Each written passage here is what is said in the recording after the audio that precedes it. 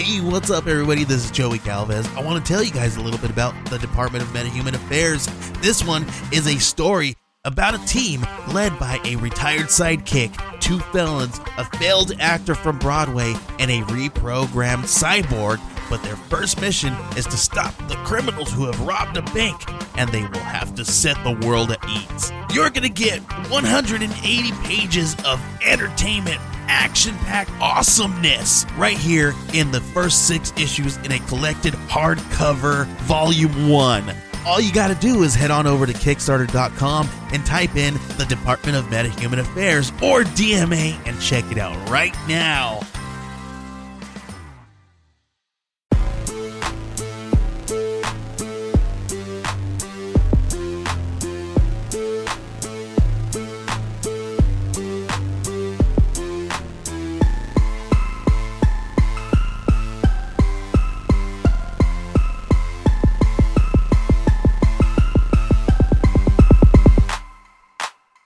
Buzz babies, we are back for another episode of Blake's Buzz, and this week we've got a Kickstarter gem in the house. Chris Moses, he's got a really great sci-fi campaign going. He's released a couple issues so far. We are on the 3rd issue of his awesome series called the Saturn Effect Alpha, and we're also getting another offshoot of it, premiere of Saturn Effect Helena. Very cool, awesome art, wonderful lettering, really cool story, lots of moving parts, but not too many that it drives you crazy. We're going to talk about it. We're going to talk about Kickstarter, the joys, the stressors, and the current Kickstarter climate. There's some hot topics, but more importantly, let's introduce everybody to Chris. Chris, after that catastrophic introduction, how you doing tonight, buddy? I'm doing well, man. You know, it's finally feeling like December here in New York, so I'm just trying to keep warm and I'm ready to talk comics. Dude, the same. So I'm in the Midwest. I'm in Kansas City, and it's 3 days ago it was like 70 degrees. I was wearing shorts and a t-shirt, and then right. and I was like, holy shit, it's December. Like that's not right. Yeah, I mean, man, when I was a kid, there was a really bad ice storm when I was a kid, and we didn't have power for like 2 weeks, man. We would look like we stayed at my grandma's for a while because she had power, but I mean, we used to get gnarly winter weather, and the last couple of years it's been kind of tame, and it's same here. It's finally getting chilly. Like I record in this garage, so like it's I got the beanie on to stay a little warm, but yeah, it's weird, man. It's like I always wonder if like the late winter, if that means it's going to be bad, or if it's like, like, is it going to like snow crazy till June, or like is it just going to get like kind of cold and then we forget about it and go back to summer? I don't know. That's why I read comics, so I'm not a weather person, because I don't know about that shit. Right. Right. Yeah, the weather's been so interesting. I think it's even going to be 60 degrees here like in the next couple of days. That's crazy. New York. So it's like, yeah, I'm not entirely sure. I'm not sure what the Earth's doing right now. It's all those NFTs, man. The NFTs and the blockchains and the Bitcoin. It's changing the weather. It's like a evil scientist weather machine that's throwing everything off. Oh man. Anyways, Saturn Effect. So this is your 3rd campaign, right? And each one, you've been successful, which is awesome. A lot of people do one shots on Kickstarter, but to that continued success, like I applaud you. That's hard to do. And so, so good on you. Thanks, for coming on, weirdos shows like me and promoting your book yourself and taking all that, on your own shoulders. I know that's, both fun and stressful. I'm sure, it's cool to get your baby out there, but like for the 3rd campaign, like, is it still like, do the numbers stress you out, or are you kind of like, I'm used to this, it's going good? Like, how's that working? I think there's a mix of both. Definitely. I mean, there's still like some nerves. I definitely try to aim for higher goals each time so far. So by moving those goalposts, I'm still always a little nervous if we'll meet that next threshold that I'm sort of setting for myself. Okay. But yeah, I mean, also being a little bit of a veteran, knowing that like, okay, like mid campaign, it's going to be a little bit slower, and not just like sitting there and doom refreshing my page, hoping that somebody's going to donate or something like that. And like being more confident in the work that I had put in previously, with marketing for a couple months up until this point. and just like, stepping away from the Kickstarter, writing some other things and not just like procrastinating by, just trying to get a little dopamine trigger by hitting the refresh button. So are you, because I've found that out, that there are different kinds of Kickstarter people. There are the constant refreshers who are like, looking at the app like you're on Tinder and you haven't had a date in a year and a half, or like, some people Right. are like, they're good at like, staying away from it. Yeah. I mean, you still got to check it. You still got to pay attention, but where do you fall? And has it changed like now that this is your third campaign, or for this comic anyway? I would say everyone secretly is the first one, and some people have just gotten really good at coping with it and just like putting it somewhere in the back of their brain where they can, compartmentalize and forget about it. I would say I started off definitely there, just like scrolling all the time and like refreshing and trying to continue to push. But lately I've been a lot better at disconnecting, just because you're going to drive yourself crazy otherwise. Well, and like you said, you're working on, it looks like you've got it done basically. Control Z, you got another Right. book coming out. So you got a little bit of a distraction, and you got the holiday too, which is its own stressor and distraction for everybody for a multitude of reasons.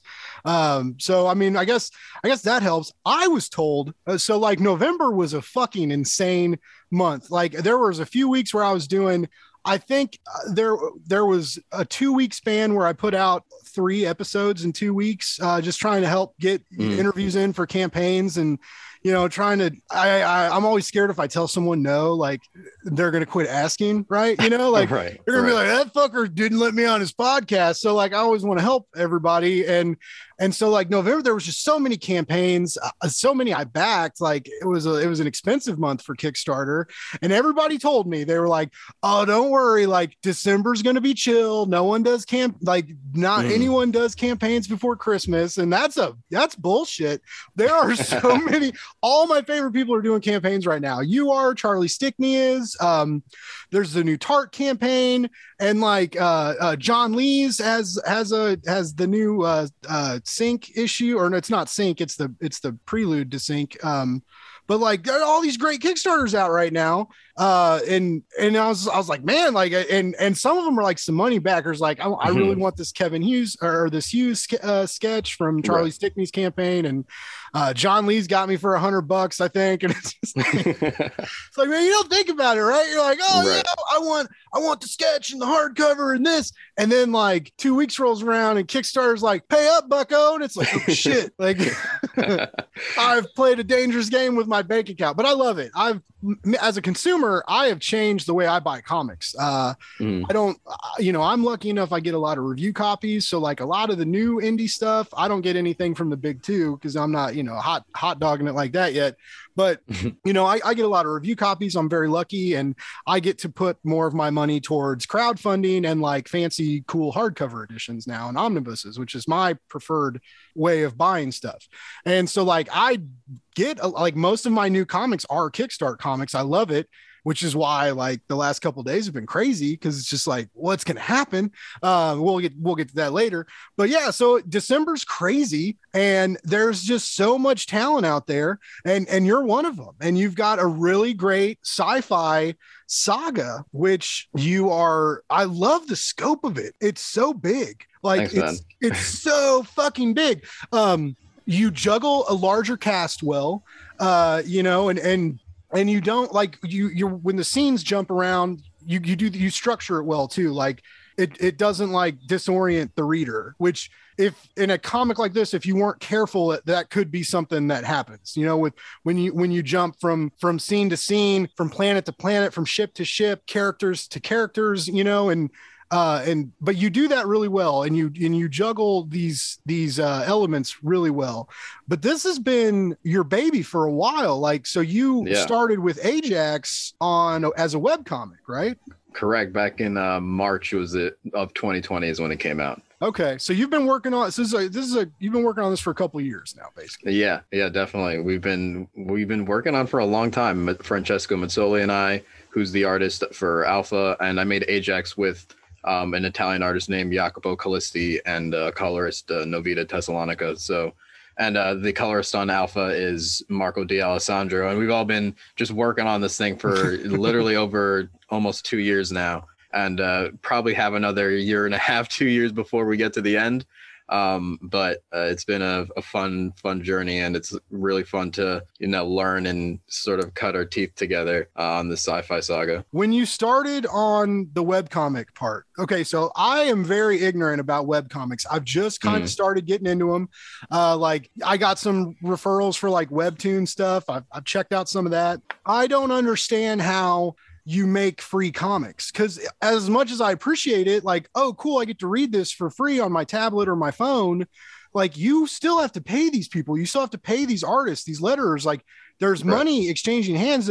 Is there a way to generate money from these web comics, like, or is it like, how does that work?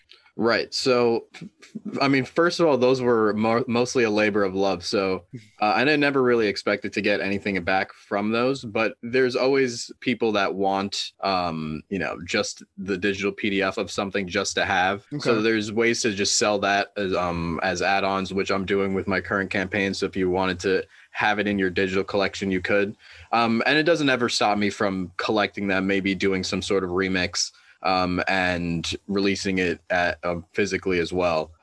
So there's other ways to generate some money off of it on the back end, but for the most part, it really was just a labor of love. It was mostly just me trying to tell a story and get it out there and get in front of people's eyes. And it wasn't until Alpha that I decided, okay, how we're going to try and do this more economically, more business oriented, while also trying to tell the story that I really wanted to. Okay. I will say I dig the art in Ajax in the web comic, but I feel like with your Kickstarter, you've ramped up production. Like everything is just a little, it's a different artist, so it's going to look different, but I really dig the art. I love their, I don't want to say inconsistency as an insult, but like sometimes when you like zoom out, right, when you get like a big like environmental splash or something, like the architecture is so detailed, like there's so many little details in this new world architecture, this futuristic architecture, and the vehicles like floating about the pages and stuff. But sometimes like with the characters, like the details in like a face may not be as intense as the surroundings.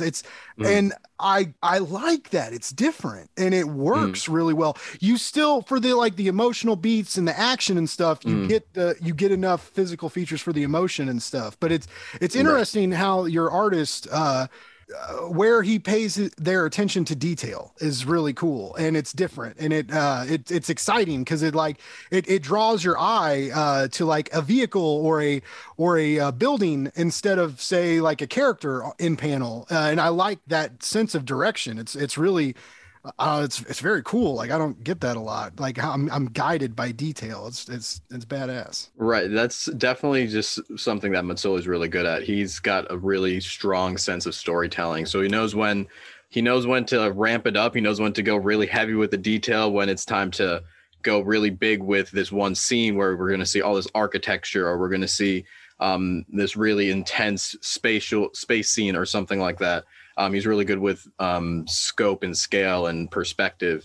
And he's also good at knowing when to pull back, as you were saying, because not every time you don't need everything to be as detailed when the story beat is somewhere else, where the story beat is on seeing how crazy this architecture is. It's not about what these people look like right now until it is. And when it needs to be, then it's there. So it's all part of his style, but it's also part of being practical and how you use your time when you're actually creating these things. Matsui is probably one of the fastest artists I've ever worked with. And I'd be shocked if I ever work with someone as fast as him in the future, because we just finished Alpha 4, a 50-page book, and he cleaned through that in two and a half months. Wow. He's so good to be that fast too. That's crazy. He's so good. And it's also his best work ever. So he's got his process just down, and he's hitting his stride, and he's knowing exactly what he needs to do. He knows when it's time to dial it in, when it's time to pull it back, just enough so that you can get the work done and move on to the next page and have it meet that level of quality that a reader is expecting. And that's just Francesco Mazzoli. I mean, he's a legend in the making. I like to say. Yeah, he's a rock star. You have a really great team. Like colors, the letters in Alpha are exceptional. Like Right. I love like.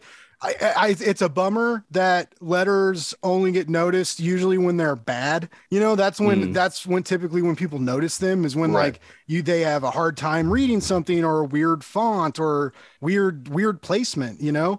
Right. Or if it gets too cluttered, and you never have any issues like that in Saturn Effect. It's so polished, it's so well done. And that was another kind of shocker to me, because it felt like it when I backed two, because you gave me a review copy for one, and I backed two. And then I'm backing this one now, and I'm ponying up for the physicals because I want them like Right. I want the real really ones. nice. I got a couple right here. They're really nice in person.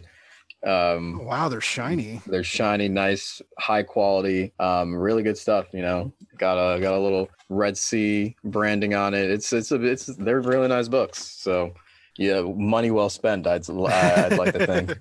That's one of my favorite parts about Kickstarter. I've said it many times.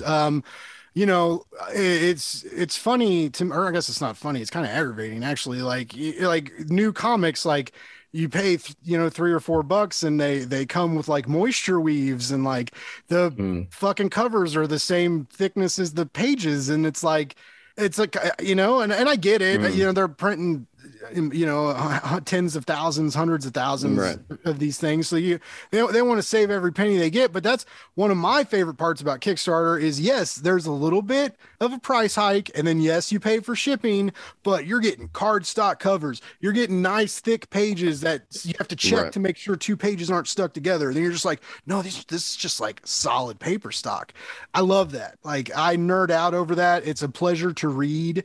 And I like it. I like sliding them in the bags and boards, and you're like, if you're filling up that bag and board, it's like, right. But yeah, so that's one of the things, another thing I really like about Kickstarter, and just, the fact that it's just crazy what's out there. So the freedom you guys have to tell your own story.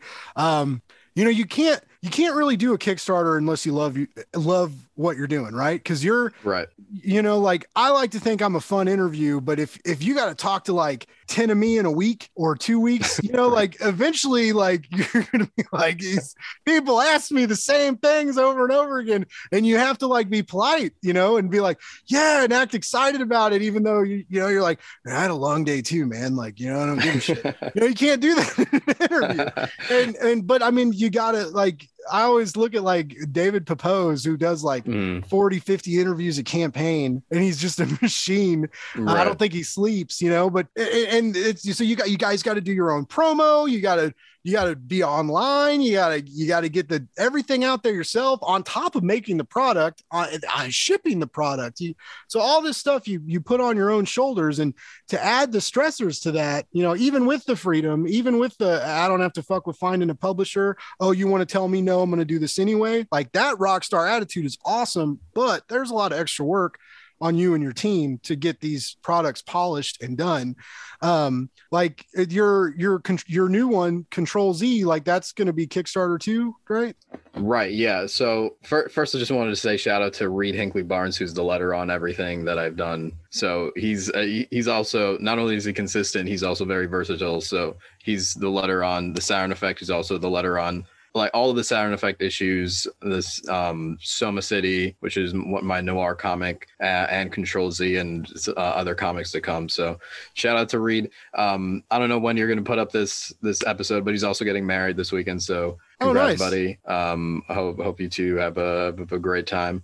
And yeah, I mean, it's definitely a lot, right? Of trying to do the whole Kickstarter thing by yourself. But at the same time, it's not by yourself, because there's this whole indie community, and then I have my whole team, and then I have everybody that's in the Red Sea, and we're always sort of pushing each other, and all the artists are always trying to make each other better, telling each other what's working, what's not.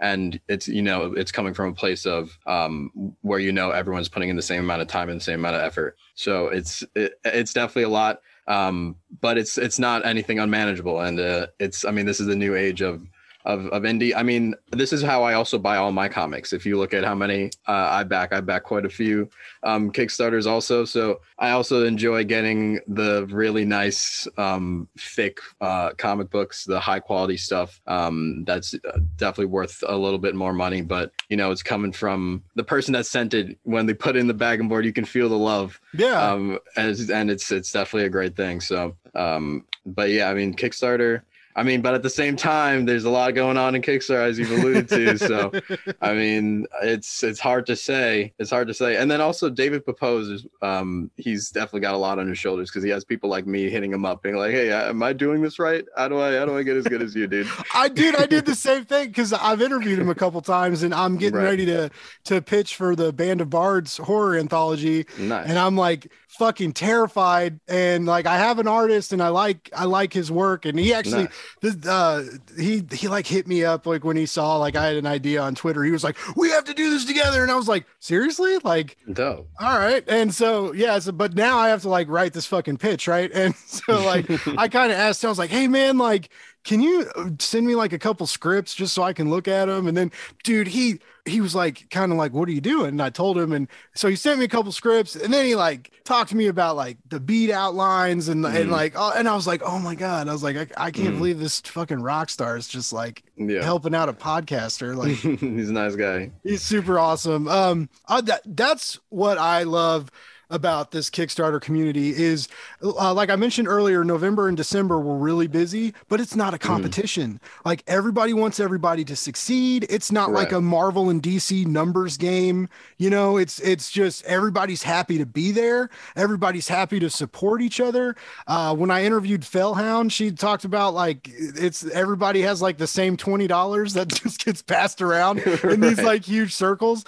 And it's just awesome. And it's like it's this warm, comfy, like hot springs pond in the midst of this like nerd paradise. And I love it. And I had no idea when all this started that the blog and the podcast, that it was going to turn into like a Kickstarter celebration. It just kind of, it happened accidentally, and it was exciting. And I had fun, like, you know, talking about comics that I was excited about. And I always joke with people and tell them like, everybody's like, "Blake, you're like, thank you so much for doing this." And I'm like, I'm just a selfish asshole. Like, I just want these comics.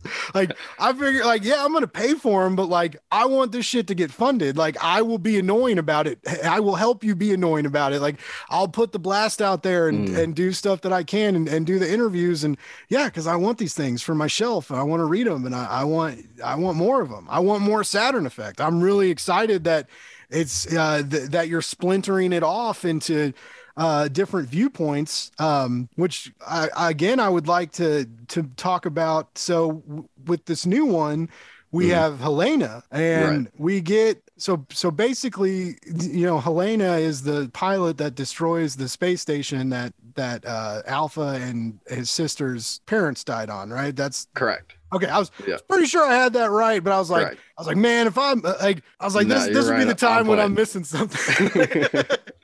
But so like, I really dig that. I really dig how we don't really know like who the bad guys are. I mean, these like weird monster cops from Earth are definitely the bad guys, but we see like both sides of this military conflict.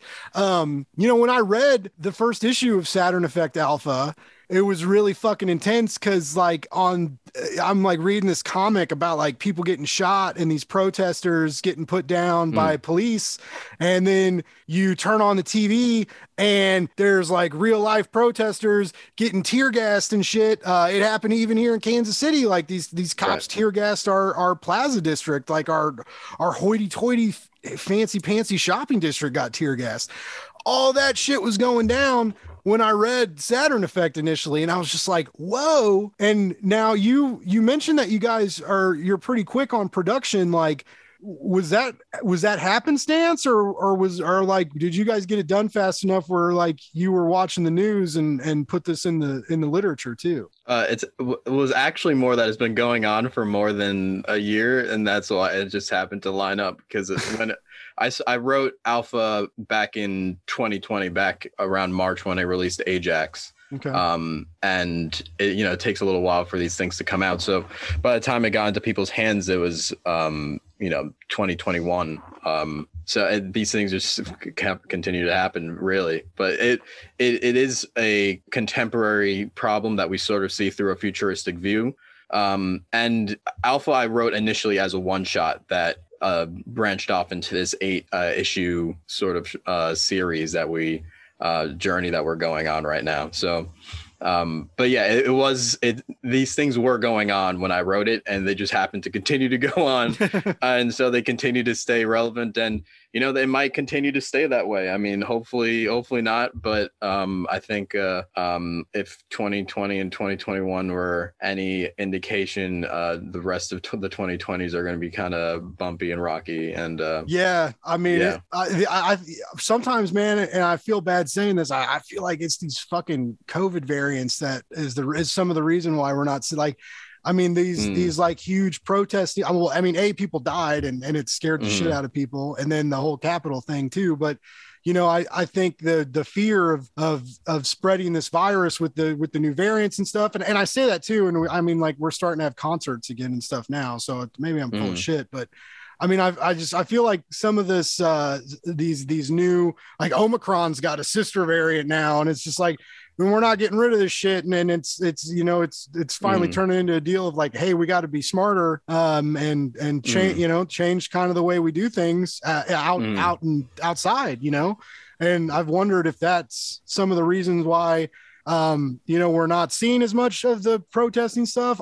Also, like, you know, who controls the media, right? Like, I'm sure we don't, as widespread as like the media is, and how nosy people are, and everybody's got a cell phone. I don't know, man. It's just, it was weird to me that like so much was happening and then it kind of stopped, right. and nothing changed. We had an election, right? But I mean, America's not the fucking promised land that like we want it to be, right? So it's not like everybody's happy and safe and comfy now. But yeah, it's interesting to me and cool that so many people are. I mean, we live in this crazy world now, and it's interesting to see you creatives like put that into your narratives, how they play about. Yours, the Saturn Effect, is so intense and deep in layers. It's a blooming onion. It's not a blooming onion. It's a fresh onion that you're slicing, and it makes you tear up because it's so intense. Like,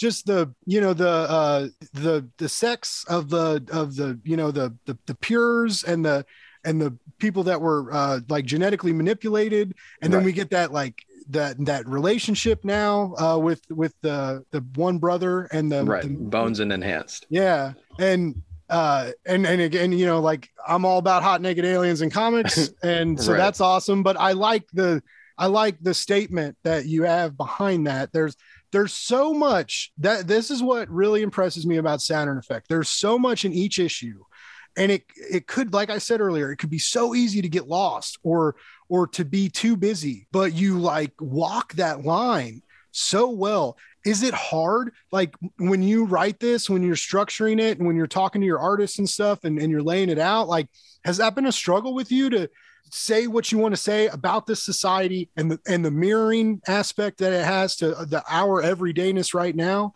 Like, do you sometimes find yourself wanting to do too much and you have to pull back, or has that just kind of happened naturally for you? I would say that the Saturn Effect is where I said kind of fuck it to all of that and just went all that. This is the most indulgent that you'll probably see any of my stories for a little while. It's one of the first, but it's also definitely the most indulgent. I definitely told the story exactly how I wanted to tell the story. And it's been written for a little while now. And so Mazzoli's just getting through the pages and getting through the different scripts. Like I said, just finished issue 4. On to issue 5, and that means we have about 4 left before the end. And yeah, it's how I walk that line. It's hard to say, I guess. These are things that I wanted to say, and I've always wanted to tell stories in a sort of coded fashion. I come from a poetry background. I also was an English major, so sort of like reading the quote unquote classics and things like that, and reading certain types of poetry that I liked. I'm really into that aspect of coding sort of messages and sort of just also using your contemporary the now for influencing your stories about the future, which is also common of like Cold War era sci-fi things, or just sci-fi in general, taking technologies that people are talking about right now and thinking about them broadcasting into the future. And just like layering that in with the different sort of story character arcs that I have.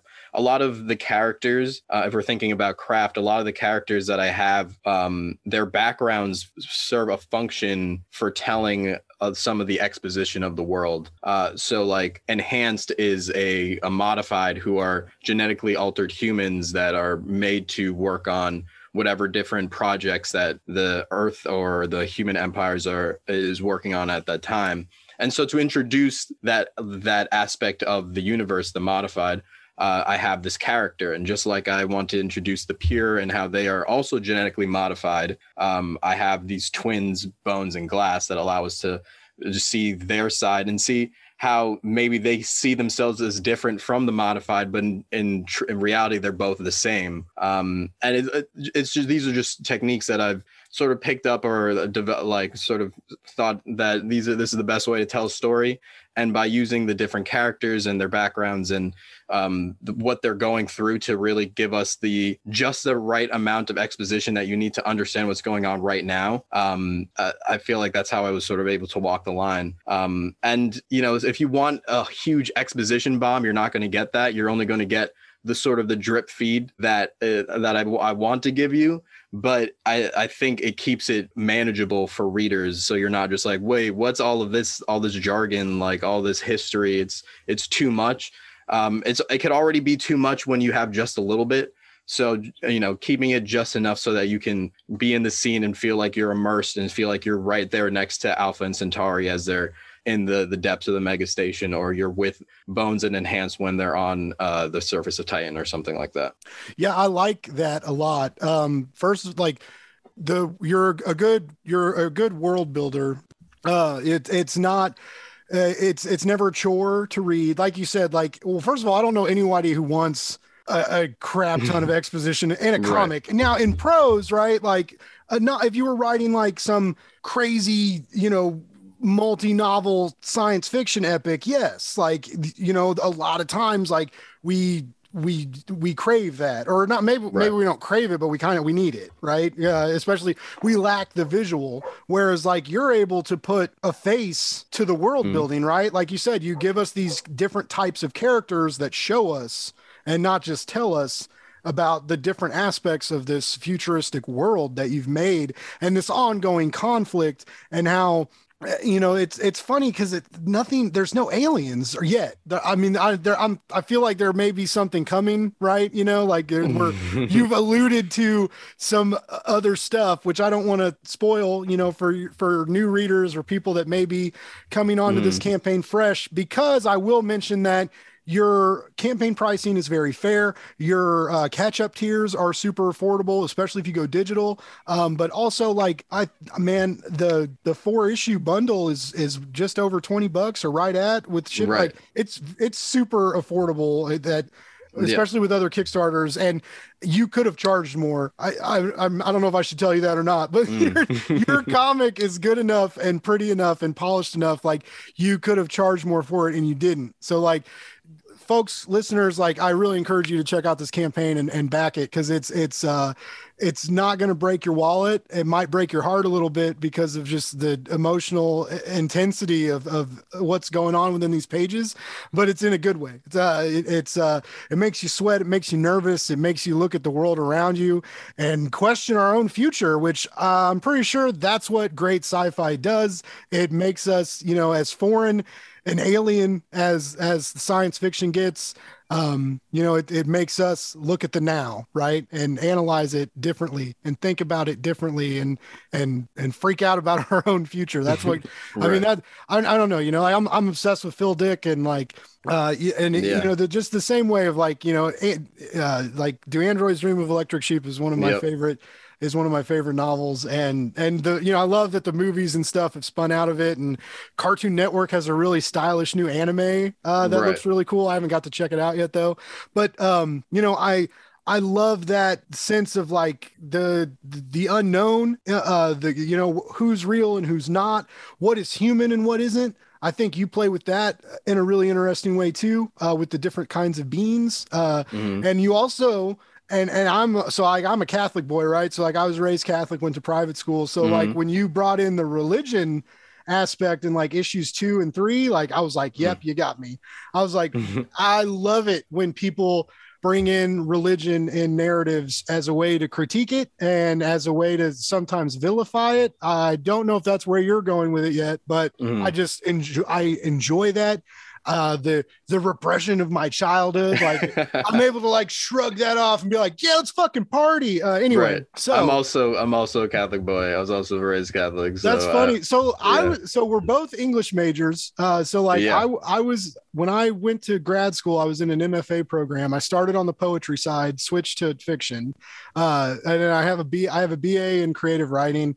So that's funny. So like two Catholic boys, 2 English nerds. Yeah. And both love comics. That's fun. Yep. It's funny how life turns out. When you were on like the poetry side of stuff, like when did you know you wanted to read comics, or not read comics? Like, did you always want to write a comic, or did it kind of happen after the fact? Like how'd that start? So comics, so I'm like a child of the 90s. So by the time we're in the early 2000s, late 90s, like comic book, everything, IP is everywhere by then.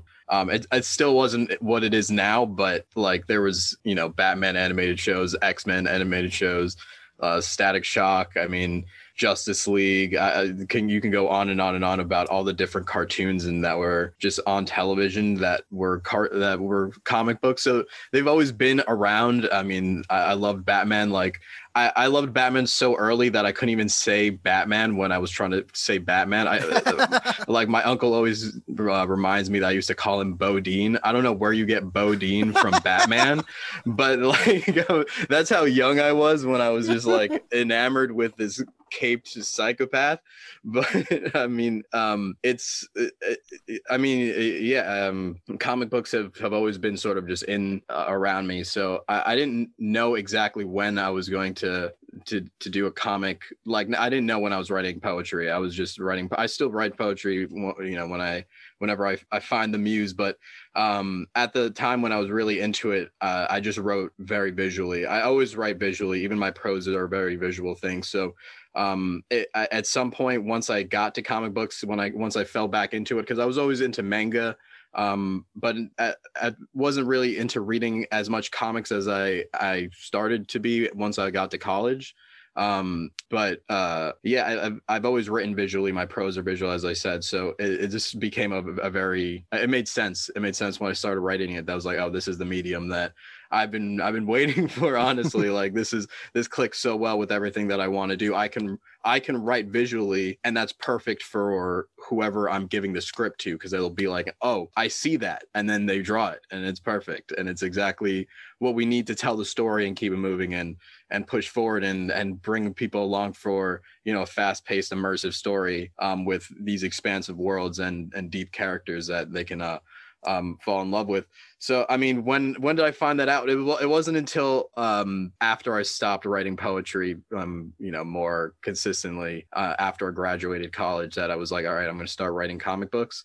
But when I was writing poetry, as I said, I was writing a lot of visual type things, because my favorite poets were the Romantics. So like Samuel Taylor Coleridge was my boy. So like just anything where it's like waxing on like nature or what the scenery is looking like, that's always been the stuff that I really like. So it's always worked its way into my writing to make it very visual, and as I said, that made it really easy to transition into comics and also writing like screenplays and things like that. I've always thought that for those lucky enough to write poetry, because not a lot of people can think they can write poetry, but there's right. There's you can be emotional and like, but Right. a lot of people don't know how to use line breaks. A lot of people don't, the like you mentioned, the focus on the image, the image is so important, right? Like in a short, condensed, piece of writing, it's a gift. And I've always thought that, I'm not saying like I'm an amazing writer, but like like I think I'm okay sometimes. And I do think that poetry helped me, because one of the major things that I learned with poetry moving into fiction, and that I've taken into, my own kind of like, this was told to me, I'm not calling myself a gonzo writer, but like two comic pros that I really like have told me that my comic reviews are very like wild and gonzo. And I was like, that's the fucking coolest thing anyone's ever said to me. But like, that the idea or the notion of like condense, and poetry is all about condensing your prose, because you want to be, a writer must be verbose, right? Like we have to use words to convey our thoughts, but you can very easily use too many. And so that idea of like how to condense every line, make every line important, to use image and metaphor quickly and succinctly and impactfully, when you're good at that, when you know how to do that, if you can apply that to script writing, comic writing, short stories, other kinds of prose, like it changes how you think textually. And I think that makes you a better writer. And so that's cool that like my theory is now, you've proved my theory right. I'm basically a literary theorist now. Yes. And I'm going to put that on my resume. Yeah. But I mean, you know what I'm saying? Like I feel like poetry impacts prose in such a weird way that some of us that have dabbled in those realms, not everybody can do that. And so I think that gives us a little flair, a little spark that other people don't have. So that's cool. That I like that is some, I like how that's building your sci-fi opera across this like multiple tapestry.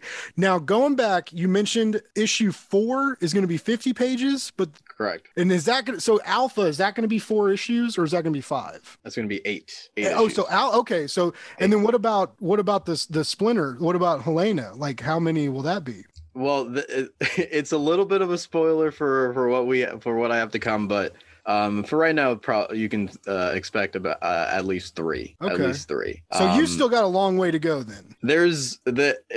There's more after the Saturn effect ends in Alpha 8, but there's more to the story. Awesome. So that's all I'll say to that. That's exciting, because I don't know why I must have not listened well when we were messaging, but for some reason I thought it was going to be like 4 or 5 issues. And so when I read issue 3, I was like, man, he's got a lot. He's got some loose ends he's going to have to tie up quickly, but that's cool. Like, I'm glad you've given yourself that amount of time.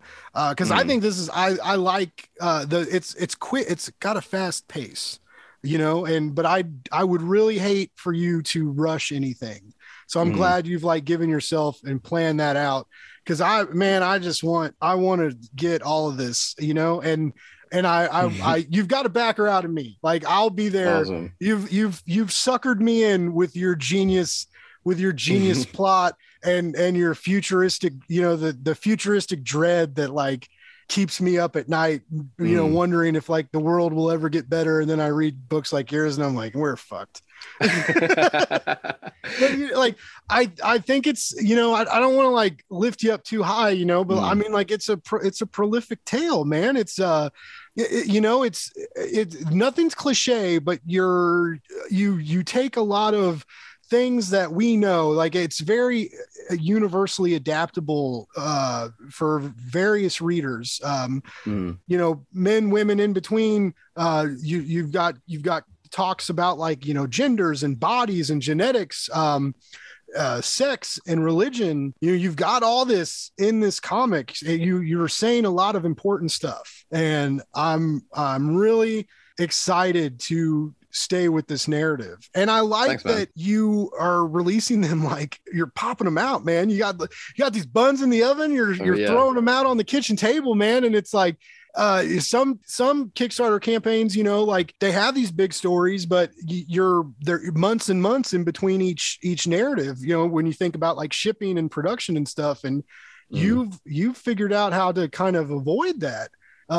What is your secret? Like, tell us, like, how do we, do you have like a really good like relationship with like a printer? Cause I mean, it's just, I mean, you said your artist is fast, but I mean, there's still when things are finished, you gotta send it out. You got to get the proofs. You got to make sure they look good. Then you got to print, then you got to ship. You're really quick with all this. Right. Yeah. So I've been using Mixam as my printer, and they are in Maryland, I believe, and I'm in New York. So I get my stuff from them very quickly, and they've been very communicative with me whenever there's like a problem or anything like that. So when it comes to like printing things out, it hasn't been too difficult. It also, you have to take into like account like all the shipping different and things like that. I chose Mixam because they're American, or I don't know if they're American, but they do have different stations in America. So that definitely cuts out any of like the wait time from shipping overseas, and any of like the potential like, oh my God, where are my books? They're somewhere lost in the Pacific or lost in the Atlantic, and that who knows when you'll see them. So that's how I get them out printed out relatively quickly. We do short runs. I mean, whatever we need to cover the most recent Kickstarter, and then the rest I usually take to either the next Kickstarter or to a comic convention like I did with New York Comic Con this past October. And yeah, I mean, the colorist is also very fast, Marco D'Alessandro. Like both of them, Francesco and Marco, are like, they just like mesh like this. They're really good friends. They're like best friends. So they were a package deal, and yeah, and so the work comes out quickly. Reed is very quick at what he does, so I highly recommend Reed if anyone needs a letterer. And yeah, so we're just pumping them out. And like I said, it's all been written for them. I'm also like a quick writer. Like I have a lot of stories to tell. So and I want to get this one out. Like I want everyone to be where I am with the sound effect. I want people to be like, dude, this part, and I want to be like, yeah, that part, dude. And then they'll be like, yo, dude, this part, and I want to be like, yeah, that part, dude. Yeah, that one was really good. I'm glad you liked it. So I mean, I'm glad you enjoy, man. I hope you enjoy the next issue. I hope you enjoy issues 1 through 3. Once you have them in your hands, you can see them and flip through them. And I mean, stick around for the rest. I mean, volume 1 is about to end, and volume 2 is even crazier. I fucking hate it when you guys do that. When you're like, oh, you liked issues 1 through 4? Oh, well, fucking 5's gonna make your dick grow 2 inches. And it's gonna give you a mound of chest hair. Yeah. Like what? Like I get excited, but it's just like, I don't want to wait. I need things now. You won't have to wait that long. Don't worry. Issue 5, tentatively, we're aiming for the summer. So wow. All right. So you won't even have to wait that long, buddy. So how did you meet this creative team that you jive so well with? These, you said the artists and the colorists were kind of like a pair, so you brought them on. Reed, you've got an exceptional letterer who does really great. Like I said, man, the folks that get this comic, that when I said earlier that like you usually only notice bad lettering, you will notice this really cool lettering. It's stylish, it's futuristic, it's so perfect for the narrative, but it's clean. The dialogue looks great, the thought bubbles look great. How'd you meet these people? Like, let us know, like for people like us that maybe want to meet creatives in the future. Like, how do you pick out the gems? So it all started from comic book collabs on Reddit, where I found Jacopo and I found Novita, and where I found Reed, and we all made the sound effect Ajax, as I said, back in March of 2020. So that's where I met all of them. I met Francesco through Jacopo because Jacopo was drawing Ajax 2 at the time, and I had written, as I said, Alpha as a spinoff. I was going to do 1 issue, and I was like, well, I need somebody to do this, but you were drawing this, so anyone that would want to, hop in on the universe. And he introduced me to Francesco, and Francesco was jived with it immediately. He loved it. I mean, he sketched out a couple characters, and I was like, he sketched out Alpha, and I was like, man, this is crazy. I mean, I love this. And then he was like, I have a colorist, who's a good friend of mine, Marco. And then that's how I met Marco. And almost all the people I work with have been word of mouth. You've seen Control Z. So Ricardo, it was also recommended to me by Francesco. And Ricardo's just like, if you've seen from, he's just nuts. He's crazy. He's just like, he's otherworldly with how good he is. So, it's a lot of word of mouth, and it's also a lot of, me adapting my writing style to the different teams, to the different people, to like, hopefully, not just with whatever the story is, but like with how it's written and how the information is displayed. And if it's like a looser script, or if it's like a tighter, like more strict, guided script for whatever the artist would need. I think that really helps building these relationships, because they're like, okay, this person wants to work with me, and like, they don't want me to work for them, they want to work with me. And I think that's really important, when you're trying to meet people and forge these connections with creators and having them stay on for a long time. I mean, like I said, Francesco's been working with me for like almost 2 years. So, and Marco doesn't only color Alpha, he's also the colorist on TSC Helena that I'm making with him and Christian Wolf, who drew another book that I have, Soma City, that you could also get as an add-on, physical and digital, on my Kickstarter. So it's all about, this is where I started. I mean, online, basically everywhere, Instagram, Reddit, Twitter. You just got to make those connections, jump into people's inboxes and say, hey, what's up? I have a project, or like, I love your stuff. And you just like start a conversation, and, you build those relationships, and eventually, you can start having a project with somebody, and you go from there. I can see that, because I've, as someone who's not, like, I would love to write a comic, but like I said, I'm working on a pitch. I've got some ideas, but like, the whole Blake's Buzz phenomenon is like, I've definitely been like, just because I have access to so much more literature and comic literature than I would, like, people are like, hey, read this, check this out. And then, like, I know how to kiss like the right amount of ass where like, like you're like, okay, I'll talk to this guy for an hour and a half. He's making me feel good, but he's not weirding me out. Right. So like, so like I've started noticing that, like, with artists, where I'm like, holy shit. And they're like, oh my God, dude, thanks. And I'm like, I'm going to keep your name like in the Rolodex. Like if I ever have like, and I've had like a couple people like just talking, and they've been like, oh yeah, if you ever do something, I'll do a print for you. And I'm like, what? Like, I'm a fucking comic reviewer and podcaster, and artists are like asking to work with me when I like have nothing. And I'm like, okay, that's cool. Like, but yeah, it's again, like, I think that speaks to the Kickstarter community, and and also, like, I mean, Twitter gets a bad rap because there's a dark side to it. There's a dark side to everything, though, right? I mean, but I feel like Twitter's a little easier to stumble into that area. I also feel like it's just the internet in general. It's you can get a lot of momentum being negative, and I feel like it's a little. Like, when people want to be positive and be like a force, like a force of good, like comic Jedi, like, I feel like it's a little bit harder than if it's easy to like come out and shit on something. Right. And I always tell people, when people send me stuff to review, I'm like, hey, like, here's the deal. Like, if I don't like it, I'm just not going to review it. Because like, even if something's bad, like, that's someone's baby. I'm not trying to shit on someone's baby. And that's what I tell people. And I know that's like a lot that's an eyeful, shitting on babies, but like, no one wants that. But what's weird is people do want it. And I don't get that. Like, I have no desire. Like, critiquing is one thing, or like, but to like pick something apart and like try and make someone feel bad and never write a comic or draw a picture again, like, that's not my jam. I don't want to do that. Luckily, I didn't have to worry about that with you. So like, your stuff is just really good. Nice. I've yet to, I don't know, it'd be really hard to like have someone on the show where I just like didn't like the book. Like, like, like, well, no one else asked to interview this month, and okay. And like, a couple people have tried to come on and not give me anything to read too. And that's tough too. Like, I'm like, you gotta throw me a bone here, guys. Like, we gotta have something to talk about.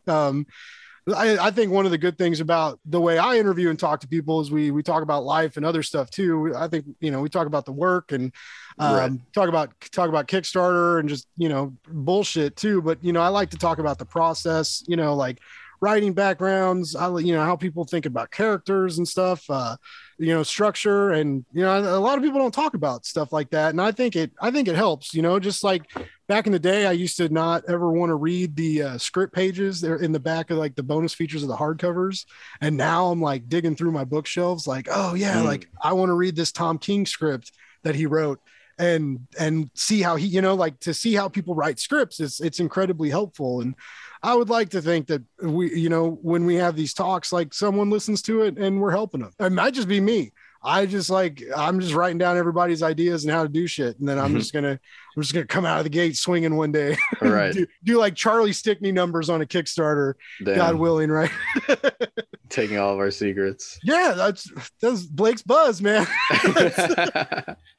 I'm like a vault. Yeah.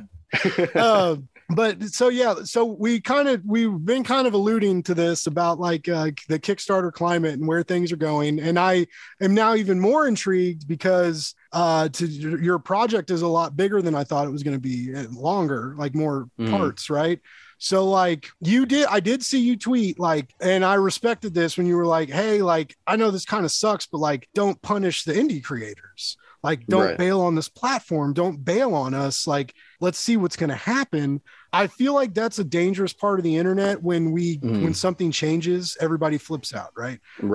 We saw that with Substack. We saw that we still see that with the NFT shit, right? Like everybody hates that, but it's not going away. And people are learning to deal with it. And a lot of the artists that we respect are making those and making money on it.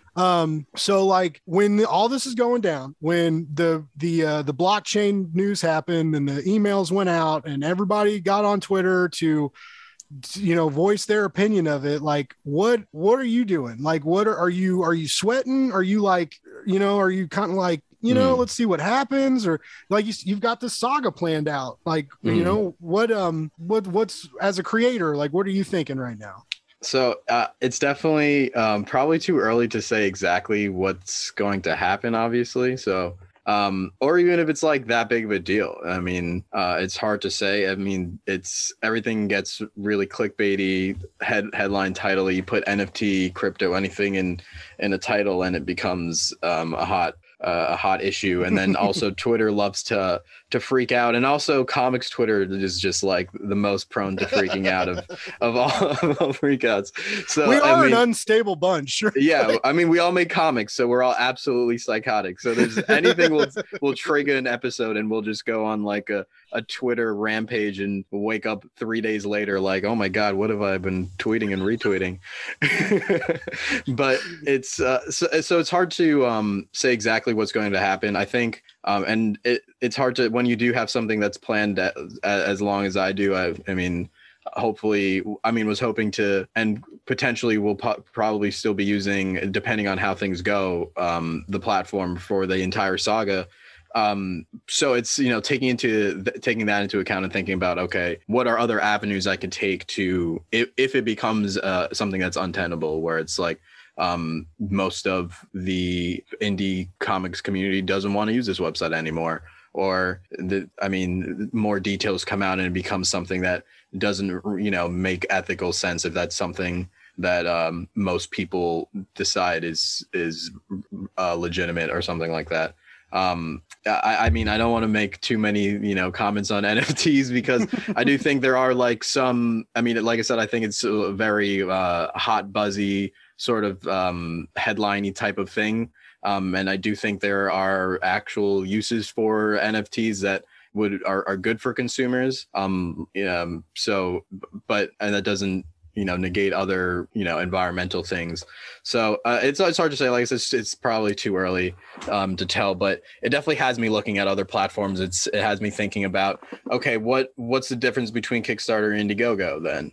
Or it's making me think about all these other platforms that you see indie creators tweeting about, like going towards, I believe they're called Dauntless Stories, where they do have their own in-house Kickstarter crowdfunding platform, or other like more private curated Kickstarter platform, or I'm sorry, crowdfunding platforms, if that's the way to go with it, or will everyone just start selling more directly on their own websites? And will people, the thing with Kickstarters and campaigns is it brings a lot of people and it's a call to action. So a lot of people, you'll get a lot more people sending you money and like buying your product than you would just like having it out on the internet.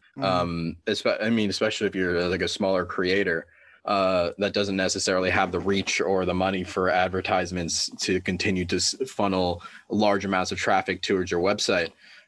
So it's hard to say where we're going to go, or what's going to happen. And there's a lot of things going on in everyone's mind right now, but I think, probably just needs a little time to, take a deep breath. I mean, we're still seeing what's going to happen with Substack even a few months later. Yeah. And this Kickstarter thing isn't going to happen overnight. From this, there are going to be other Kickstarter websites that I believe they're selling their source code or something like that, or how you make the secret sauce of a Kickstarter, basically. So like, there's going to be other platforms that come out even after this that none of us even know about. That might be the thing that takes over. I think what we know for a fact is crowdfunding isn't going anywhere, right? So I think if you take that into account and remember, like, okay, like no matter what, there's going to be a place for you to go and to funnel your traffic and for you to gain new followers and for your backers to go. You just need to find one that's reputable, that people trust to put their money into, and hopefully has good discovery. I mean, Kickstarter isn't a perfect platform anyway, so maybe they're even better than Kickstarter. Maybe they have things that that creators have wanted that Kickstarter hasn't given out yet. So it's a little scary, but it also might be an opportunity. You never know what might come from this. Maybe Kickstarter's becomes even better. Who knows? Maybe money from crypto makes it insane, and they have all these other different features that maybe it makes it a necessary evil. I mean, maybe that's controversial. I don't want to, but who knows? I don't know. I'm so ignorant about crypto stuff. I do like I'm enjoying the positivity, the positive outlook, because it's amazing how every few months how something is going to ruin or kill comics dead. Right. Just like shoot them fucking dead in an alleyway like Bruce Wayne's parents, never to be found again. Right. No one ever reads a comic again. I saw a lot of people talk like that when Substack came out.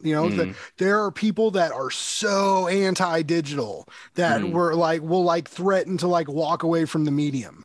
I like I've told numerous people, and this is how I found Kickstarter and crowdfunding. I follow the stories. When I was a kid, I still love X-Men comics, but I was buying X-Men comics when you could buy them at 7-Eleven in the grocery store, when they were everywhere in the 90s when we were kids. And I learned about Marvel and DC, right? And then I learned about indie comics and Spawn and Ninja Turtles and all this other shit, right? And I was like, whoa, there's more than Marvel and DC, right? And I started reading indie and I started getting really into that. And then I heard about another side of indie, later on in life, a few years ago with Kickstarter. And a lot of these comics from Kickstarter were really fucking cool. And I started backing Kickstarter. And, you can see behind me, I love books. I love tangible things. And, but I'm a comic reviewer. I get PDFs all the time. A lot of my reading is digital. I read on my tablet, and it's not a terrible experience. And I don't feel like I'm losing anything of the story. And so, we come across these weird hiccups that sometimes I feel like are invented, they might not even be hiccups. But with this news of the last couple days, the only thing that upset me was a lot of the creators I like and that I back and that I enjoy, backing their campaigns and they put out good work. I'm seeing a lot of people saying well, I won't put anything else out on Kickstarter. And then Indiegogo has a bunch of weirdness because it caters to some less than reputable people and it has a reputation in that regard. But I mean, Kickstarter is the same. Like there's bad shit on Kickstarter too. There's bad shit on YouTube. There's bad shit all over the internet. You can't get rid of it. Substack, and people were like, oh, it's all digital. I'll never do this. Like, and then they were like, I don't want newsletter comics. And we're seeing now that like they send PDFs. It's not like, it's not that crazy, but I just, what I was worried about, and part of what, like, I guess I consider my mission is with Blake's Buzz is like, I want more people to do crowdfunding, to participate in it, to get to know the creatives. Cause you guys, I love Tom King, right? I love a lot of these iconic writers and artists. And but like, if I tweet at Tom King, I don't know why I keep saying Tom King. Like people are like, this motherfucker's obsessed with Tom King. But like if I tweeted a big name, right? Or post a review like a Snyder or somebody, they may not see it because they have 100,000 followers, right? Or they may not acknowledge it. Whereas like Kickstarter, if I write a review for Saturn Effect, like, or something similar, like you guys will like DM the reviewer and you'll be like, oh my God, like you took the time out of your day to review my comic. And like, that was so special to me. And then it's like special to me that like, you have like this really unique interaction that you don't get normally. It's almost like a virtual con experience, which has been nice for the last couple of years. Cause I mean, cons are now coming back, but all that shit was shut down. Right. So we didn't get interactions with writers and artists. And how do you get sketches? How do you get signed stuff? Well, Kickstarter, you can get a sketch, you can get a signed copy, you can communicate with the creatives and they communicate back with you. And it turns into purchasing a comic turns into an experience basically. And like a unifying and positive experience. And I want more people to get over the bullshit of like, oh, I got to pay for shipping. Like, okay, yeah, like, everyone always goes to like Amazon Prime and they're like, well, we get free 2-day shipping. Well, like, yeah, but like we pay $12 a month for Amazon Prime. Right. It's not free, right? It's sort of free, but we're paying for that service. And so you get what you pay for basically. And I've been trying to get more people to experience Kickstarter, and some people are very hesitant, right? They want to go to a comic shop and buy their comics. I get it. But, now there's this new discourse, and that's what upset me was like, people like, I'm going to leave Kickstarter. Fuck this. I'm done. We need to find other places. And then consumers being like, oh, like, cool, crowdfunding is going to ruin the planet. And it was like, oh, fuck. Like, ooh, like, don't say that. That's, and it's funny because like we get mad at all this stuff for like, this is going to ruin the planet. This is going to ruin the planet. We ruin this fucking planet. We, the people, like we did this. We're at fault here. Like I subscribe to Spotify. I buy things on Amazon. I subscribe to Disney. I like watching superhero movies. Like you're the villain, right? You're supporting these major companies that have a massive carbon footprint and do all sorts of terrible shit to everybody. So anyway, ramble. I just did not like the negative notion that it put in like people that like may have like taken a step towards a campaign, like, oh, this looks interesting. After the last couple of days may have very well been like, ooh, and I don't want people to step back, like I want people to take the step towards this awesome realm of indie comics. And it's a bummer that people are still hesitant to do so. And that's what I'm worried about. And I'm with you. Like I don't want to change platforms. I mean, it's almost like the word Kickstarter is almost like the word PlayStation, like it's just like a universal term for crowdfunding or like PlayStation was for video games.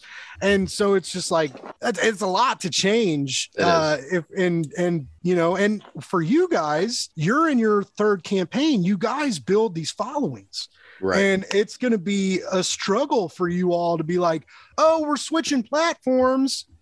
Please come this way. That's going to be a struggle too, on top of all the promo you have to do and everything else you guys do. So like I don't know what's going to happen. I'm just going to be here doing my thing, like I'll try and buy the comics when I can. But yeah, it's weird, and I don't really know where it's going to go.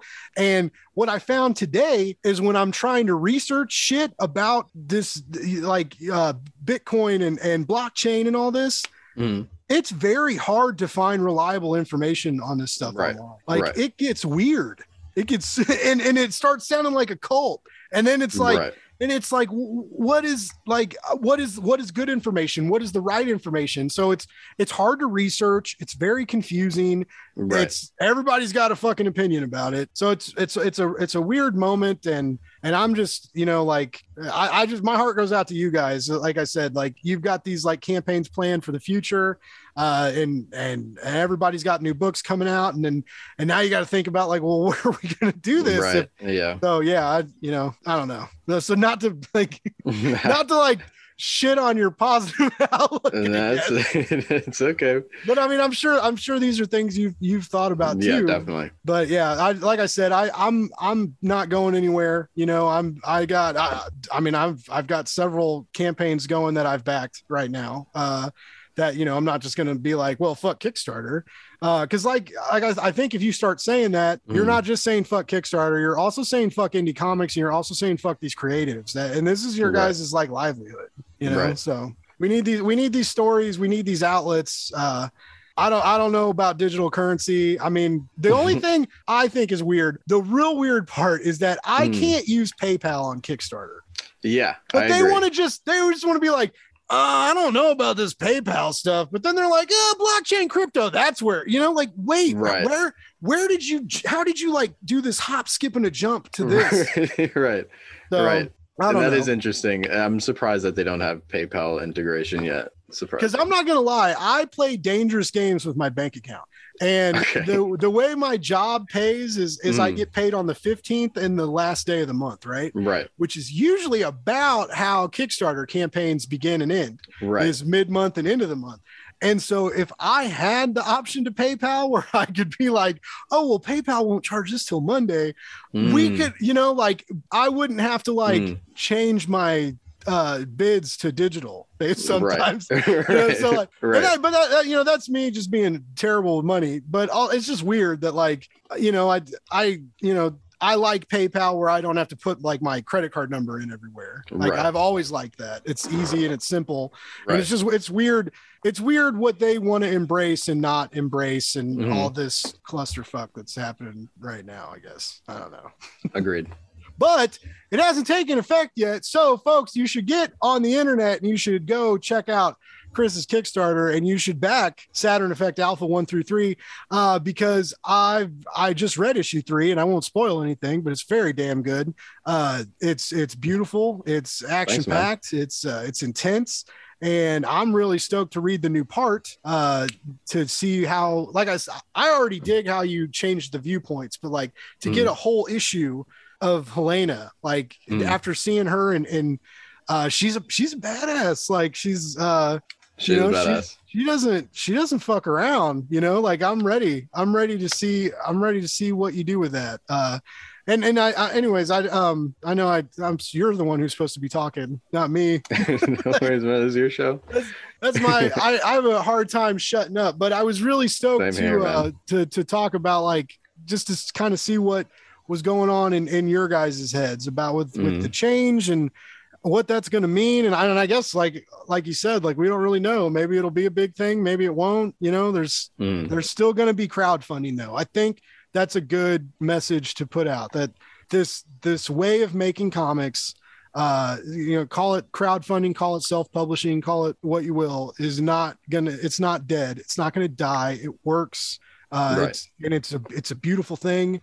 It's interesting to me because I review a lot of comics, man, and it's shocking sometimes, like how good some of this shit is, and it can't find a home with a publisher. Like that blows my mind. Like half the time I'm like, what?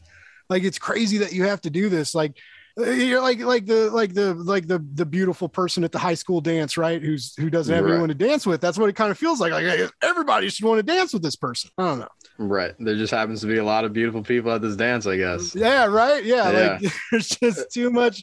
There's just too much ass in the gymnasium. Yeah, too much.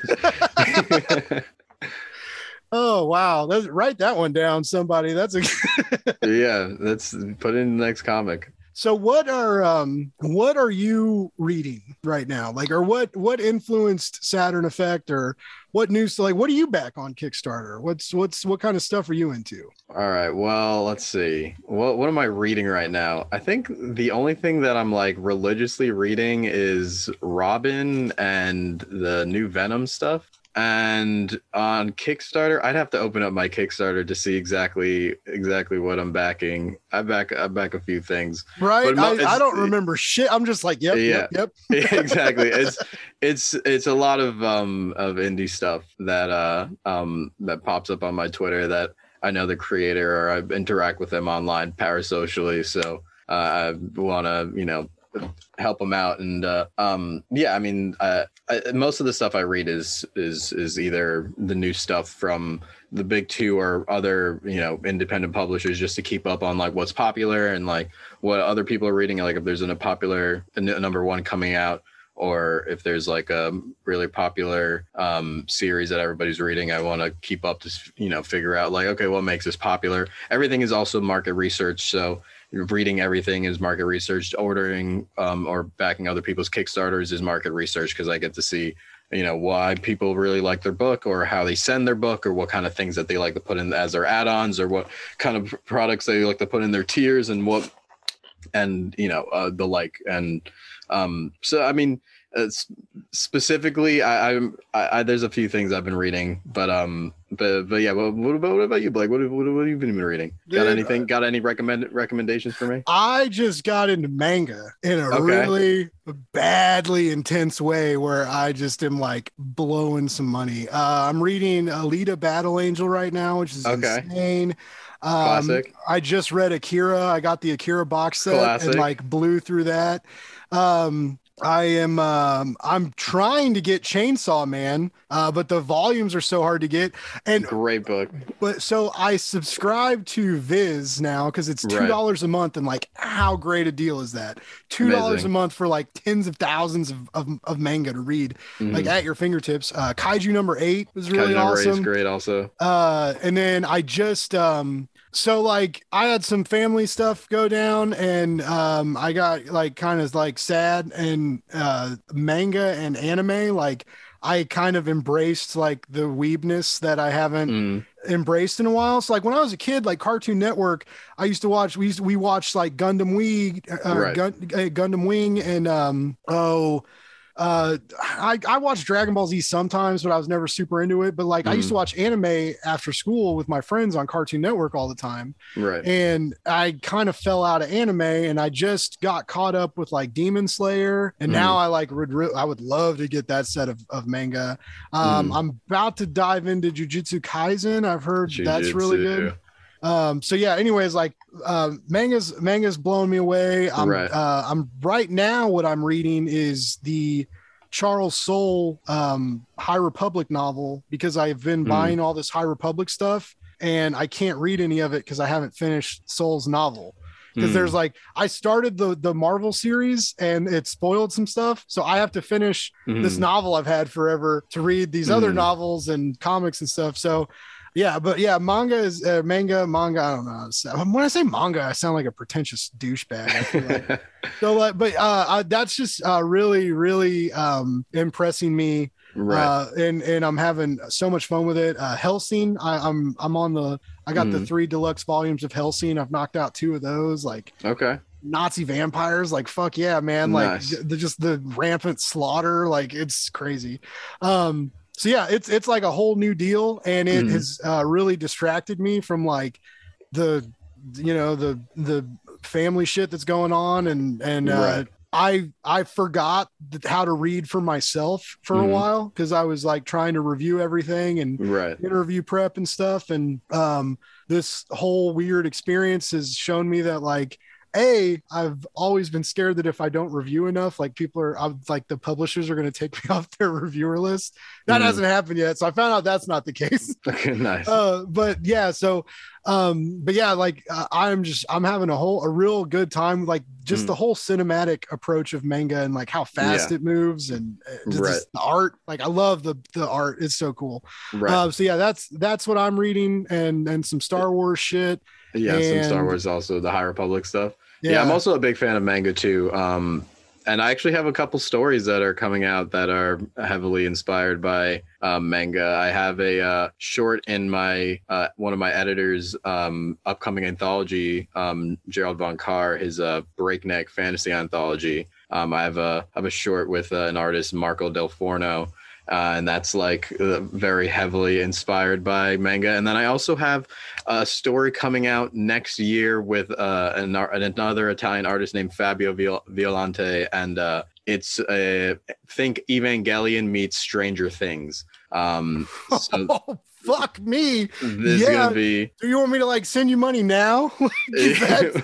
I am there for that. Well, get ready. It's probably one of my favorite stories that I've written. It's got everything that I love after the Saturn Effect, basically.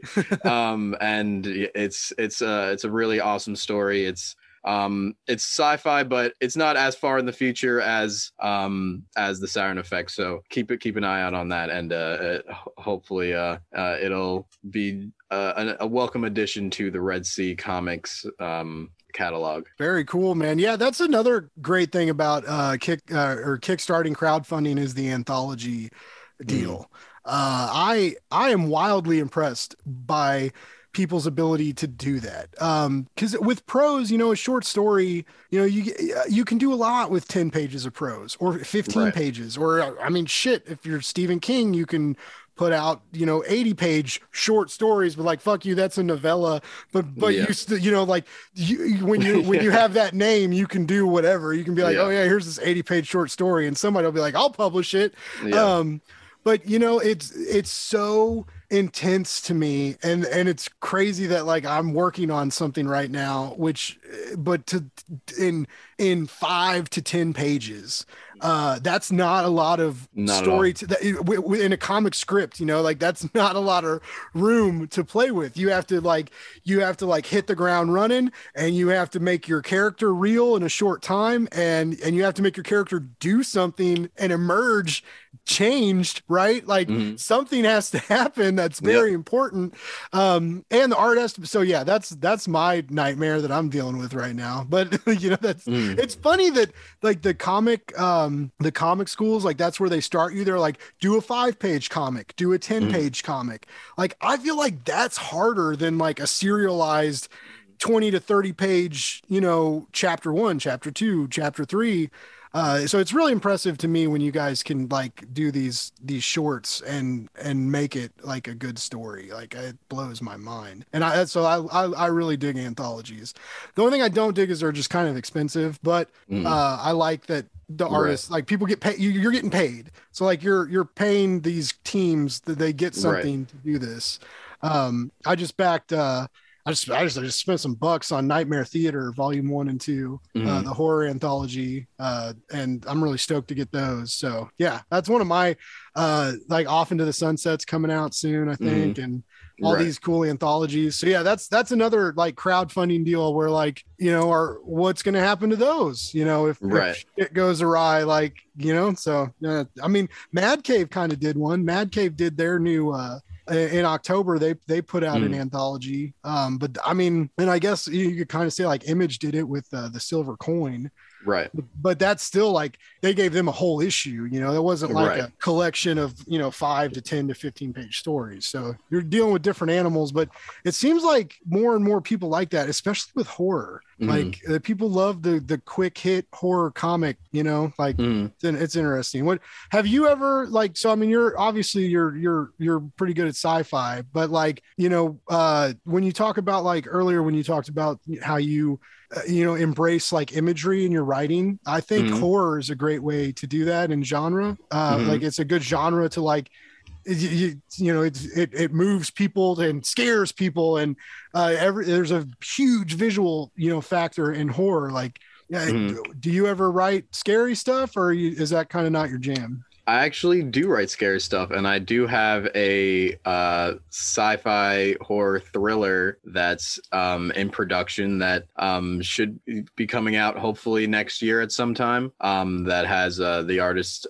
Brian Escuro, who I've met online, and the colorist tentatively right now is Marissa Louise. So so You're it's a busy dude, man. we got a lot of books. You got a lot of books in your pocket. We got a lot of books, and You're that one's we're almost 2 books deep on that one, and that book, it follows a rich black family as they bring home a terrifying alien to take care of their family estate. So think Get Out meets E.T. or Get Out meets Alien. Wow. Yeah, so that should be coming out next year also. And so yeah, I do write horror things. That was I think horror sort of lends itself to this ability to like what when we were talking about poetry, the way to code things, right? Horror just has like this coding of maybe more scary things in society than maybe a nature poem does.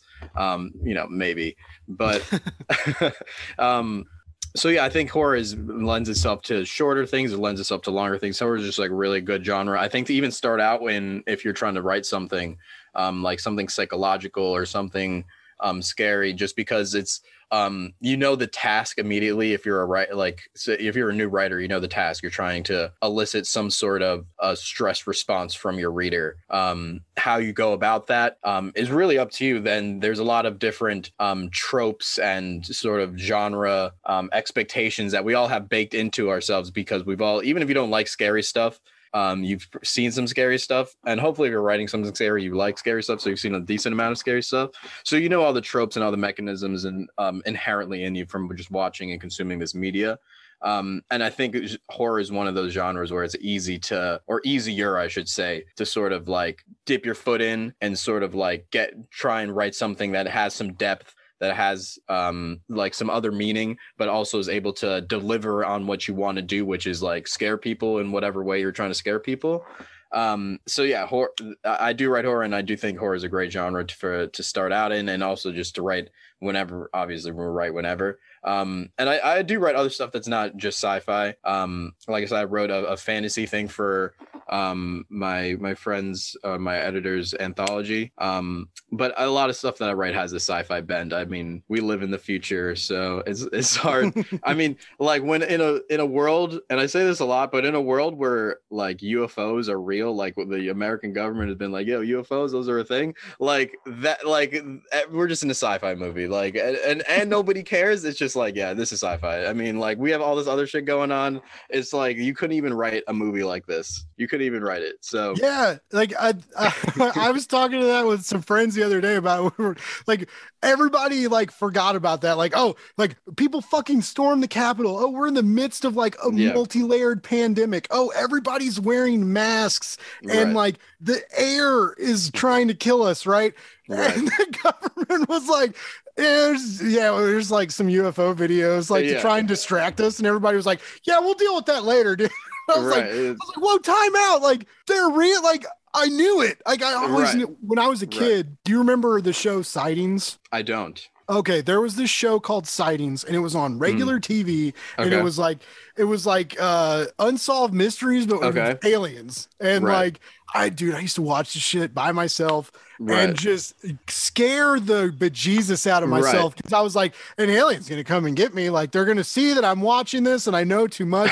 They're gonna take me away. I remember going to see like Fire in the Sky when I was a kid, and that was like not a movie for a kid to go see. And that really screwed me up too. But it's funny because like these things that like gave me like really intense, terrifying nightmares and like traumatized me for a week as a kid. Like now I'm older and like that's totally affected like the stories that the media I consume, the prose and stories I consume, and things I want to write and create. And so yeah, it's but yeah, like horror sci-fi is like a forever like comfort zone for me. Like Event Horizon's one of my favorite movies.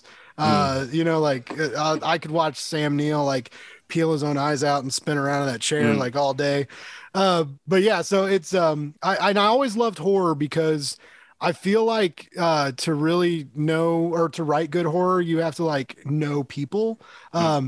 Great horror, it doesn't just scare you, it like manipulates your emotions. So like, sci-fi, you have to like take things that we know as normative and make them alien, which is really hard. Like you have to try really hard and be really smart about it. And that's so like great sci-fi writers are few and far between, I think, because it's a challenge. Horror, like you can be funny, right? Like what's one of the top horror movies ever? Scream, and they keep making them, but because it made us laugh, it turned us on, and it scared us, right? And it like does all these things simultaneously. And I love how like great horror celebrates like the humanness in us all. It's like I always thought that was cool, even if we're dealing with like monsters and vampires and or like, you know, gothic shit, like, you know, it's still like there's a celebration of human. Even in body horror, it's like we have to think of like our bodies, but what if they turned against us, right? Like in all the unique ways we can do that. So yeah, horror is really cool, and that's dope. Like I'm excited for your future projects. I hope I can afford them. It sounds like you've told us like you've got like 50 million fucking comics about to come out, so hopefully I can be around to back, and we'll be like, God damn, like Chris Moses is breaking the bank. I got to take a loan out to back all your hundreds of books coming out over the next couple months. Hopefully they stay affordable.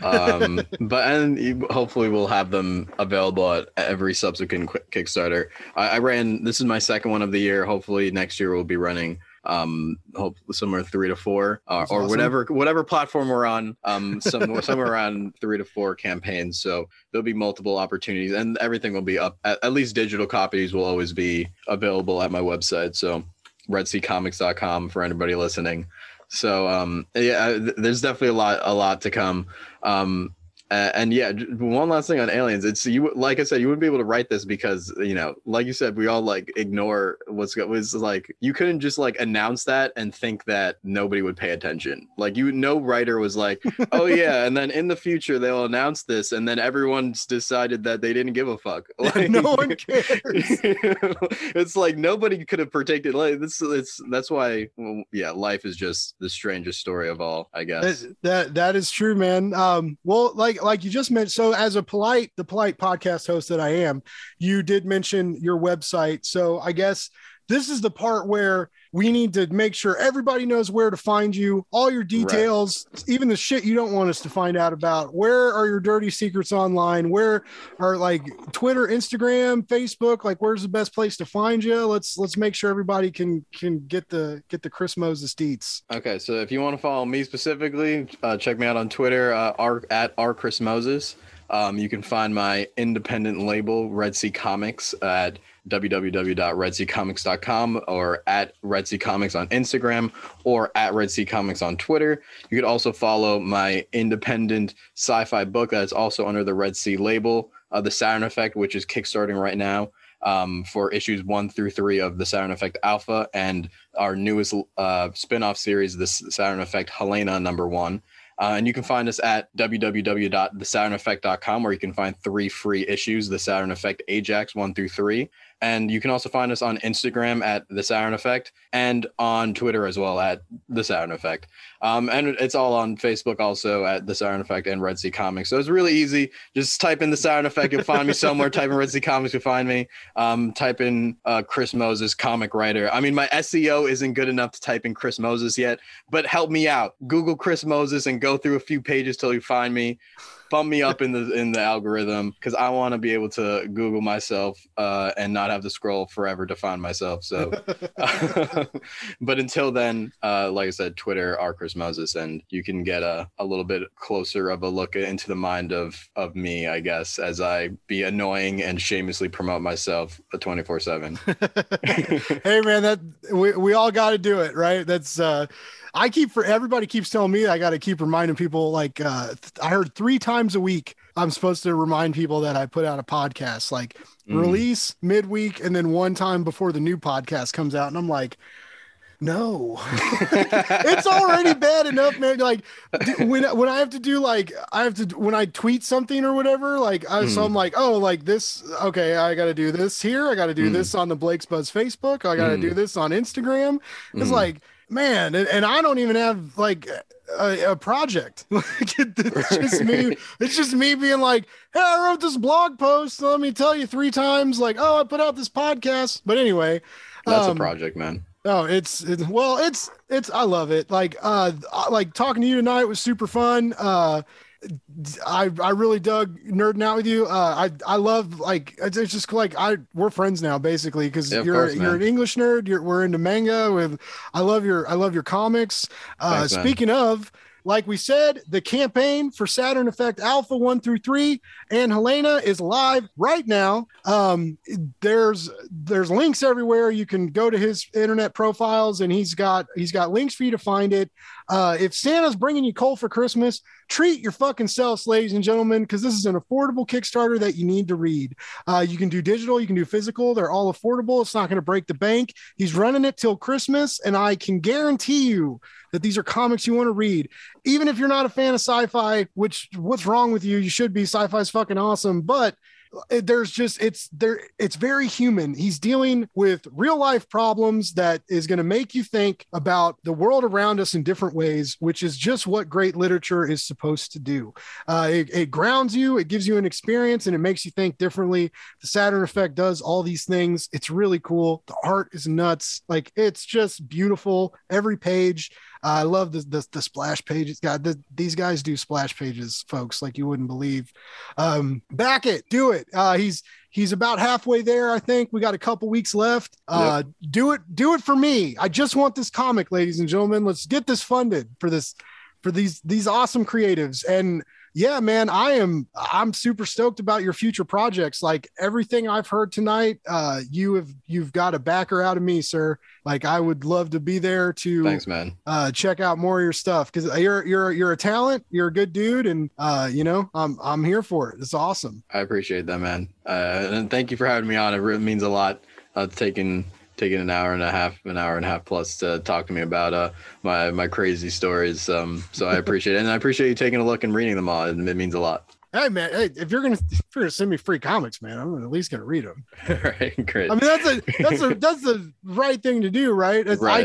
I did interview the guys who wrote Frank at Home on the Farm, Mhm. and they were like, yeah, thanks for reading the comic, and I was like, what was I supposed to do? Like, how are we going to interview about your book if I don't read it? And they were like, well, the last interview we did, the guy just read the first issue, and I was like, oh shit. And so I don't know, but like, my life is boring. I'm single. I had no kids. Like, I read all the time, Right. and then I talk into this fucking microphone a couple times. Right, I feel that, but I feel that, brother. It's okay. We're all in it together.